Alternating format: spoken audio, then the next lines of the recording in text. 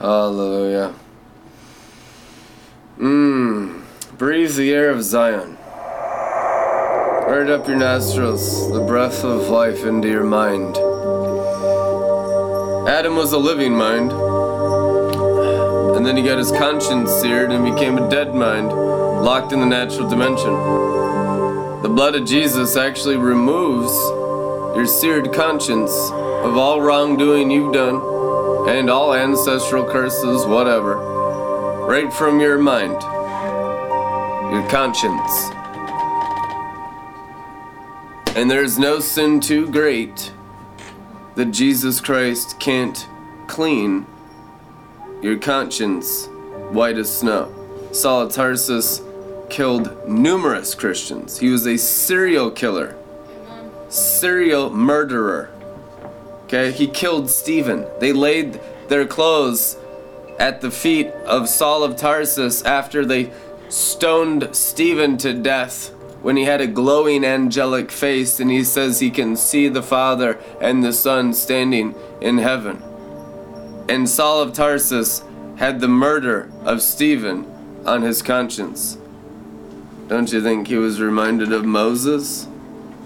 The man with the glowing face. They had to put a veil over his face to protect the Israelites from the glory because they thought they were going to die. Hallelujah. God didn't kill Saul of Tarsus. He forgave him. Turned him into the Apostle Paul. Hallelujah. It just goes to show even Jeffrey Dahmers can be forgiven. Or whatever serial killers. I mean, is there any sin that the blood of the Lamb can't just whack? This is a joke to Jesus Christ. I mean, and it's the softest it's ever been. I mean, in Roman times, Christians were crucified upside down, naked, by the tens of thousands, fed to lions. People are complaining about all the little problems nowadays, you know, like whatever. I mean, the Father reminded me that a few weeks ago. Persecution's always been maximum intensity against us because we're sent from the throne of God here to fix Jezebelic Christianity in America. But at least they're not crucifying us upside down, strangulating us naked for 3 days hanging there in a Roman Colosseum. You know, I think we've come a long ways. So there's a lot to be thankful of. I don't care what third world nation you're in, living in the dirt. We've seen it all. You are blessed. This is the best it's ever been in 6,000 years right now in the world. I don't care what you say. I can see this oil. I can see this wine. We talk to people all over the planet every day. It's breakthrough time. This oil and wine is working in Africa, Asia, Australia, all the islands, all the Americas. It works. It's the tree of life in the center of the garden. That's what this is. You're the city on a hill. You're heavenly Jerusalem. You're the tree of life people in the center of the world.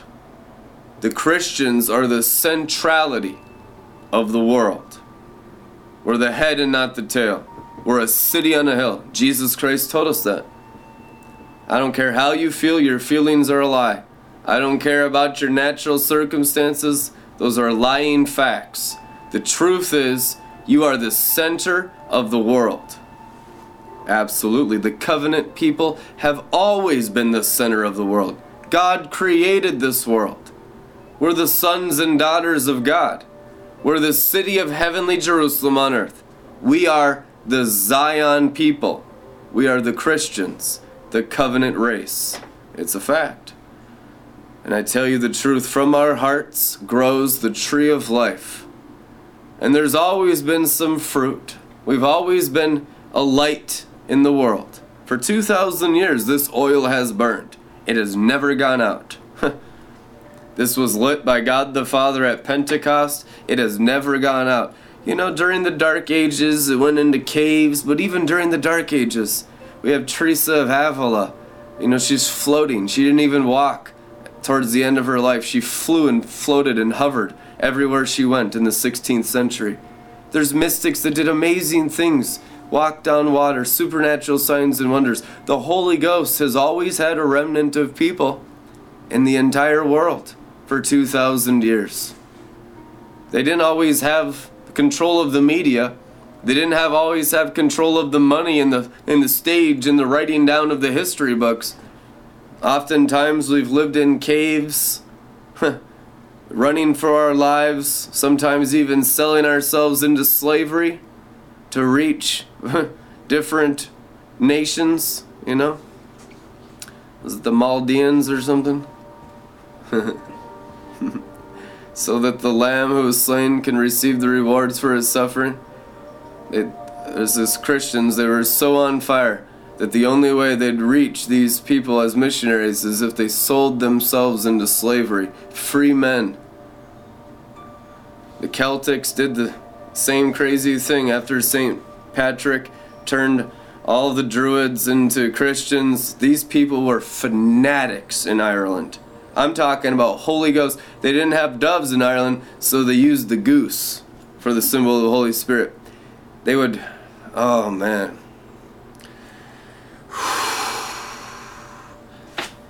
Hallelujah. Thank you, Jesus.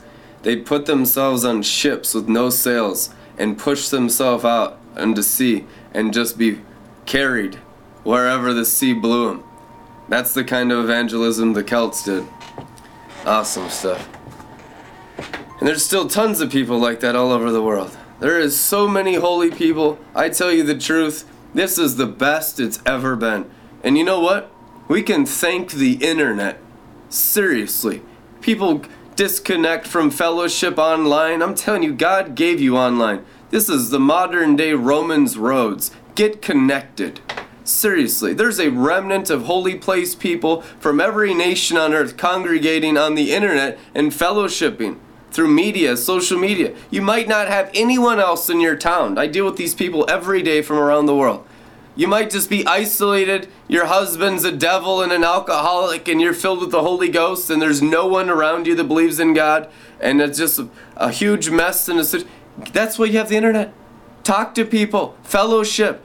I mean, there's a Red Letter Ministries group. You can share your testimonies. I mean, instantly have like 100 close friends that can relate to every experience you've ever gone through in your entire life. Don't isolate yourself. The demons try to cut you off from the vine. But I'm telling you, the internet has brought the Christians together. It hasn't divided us. No, no, no. The Father's the vine dresser. It's united us. And this anointing's getting so strong, it will incinerate the misunderstanding. People won't misunderstand the higher things of the glory realm that they've never experienced because of their carnal minds and their Christian immaturity. Those days are over. This anointing's too strong to get misunderstood. You can feel it. Like 100,000 watts of electricity through your flesh. Get high on the favor of the tree of life. God was saying today, the grace is not information, it's not a doctrine, it's not a teaching. Grace is so expensive. Grace is so costly. Grace is grown on the tree of life. It's called the anointing oil of the olive tree of life. The olive tree of Israel. The tree of life. And we are that olive tree.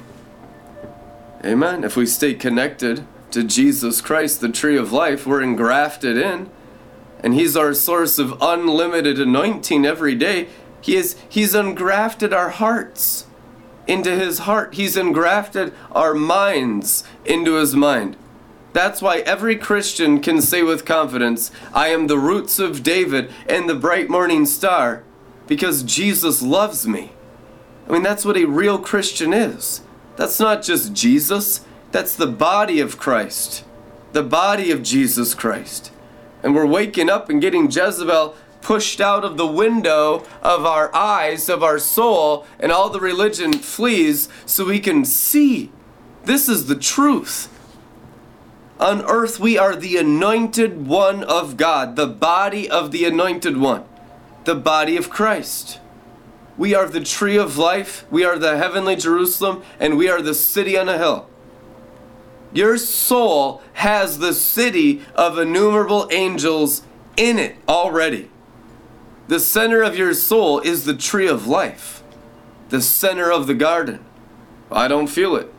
I don't care if you feel it. It's the truth anyhow. I've dealt with thousands of people that couldn't feel it. I've even seen people take 5 years to feel the presence of God. I mean, whatever it takes. You know, the angels are still working. I mean, Saul of Tarsus didn't feel it. Stephen had a glowing face. That glow was God the Father on the other side of his face. And he couldn't feel the presence of God and murdered him.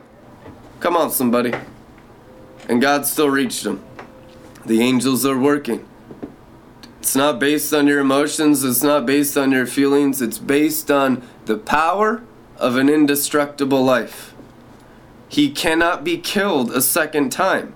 If you stay in the tree of life, you can't die. Trust me, I've tested that one. I've been shot at so many times. Stabbed at. Carjacked twice.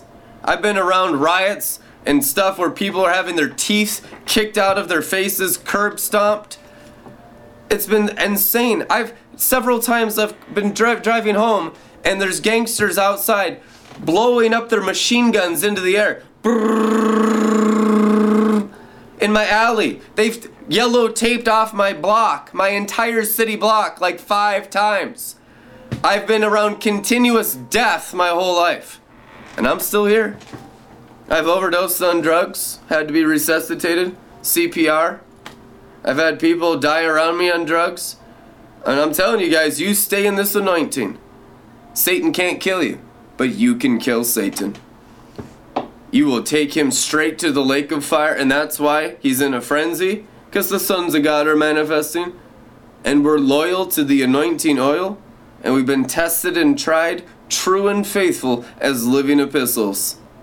Through all the hell that exists in the world, all the deaths, all the drugs, every lie of religion, every lie of rebellion, all the sorcery of the tree of the knowledge of good and evil, of the 5 physical senses of the flesh, all of it will be blow-torched by the anointing into the lake of fire. We love you guys. Be blessed. We'll see you tomorrow.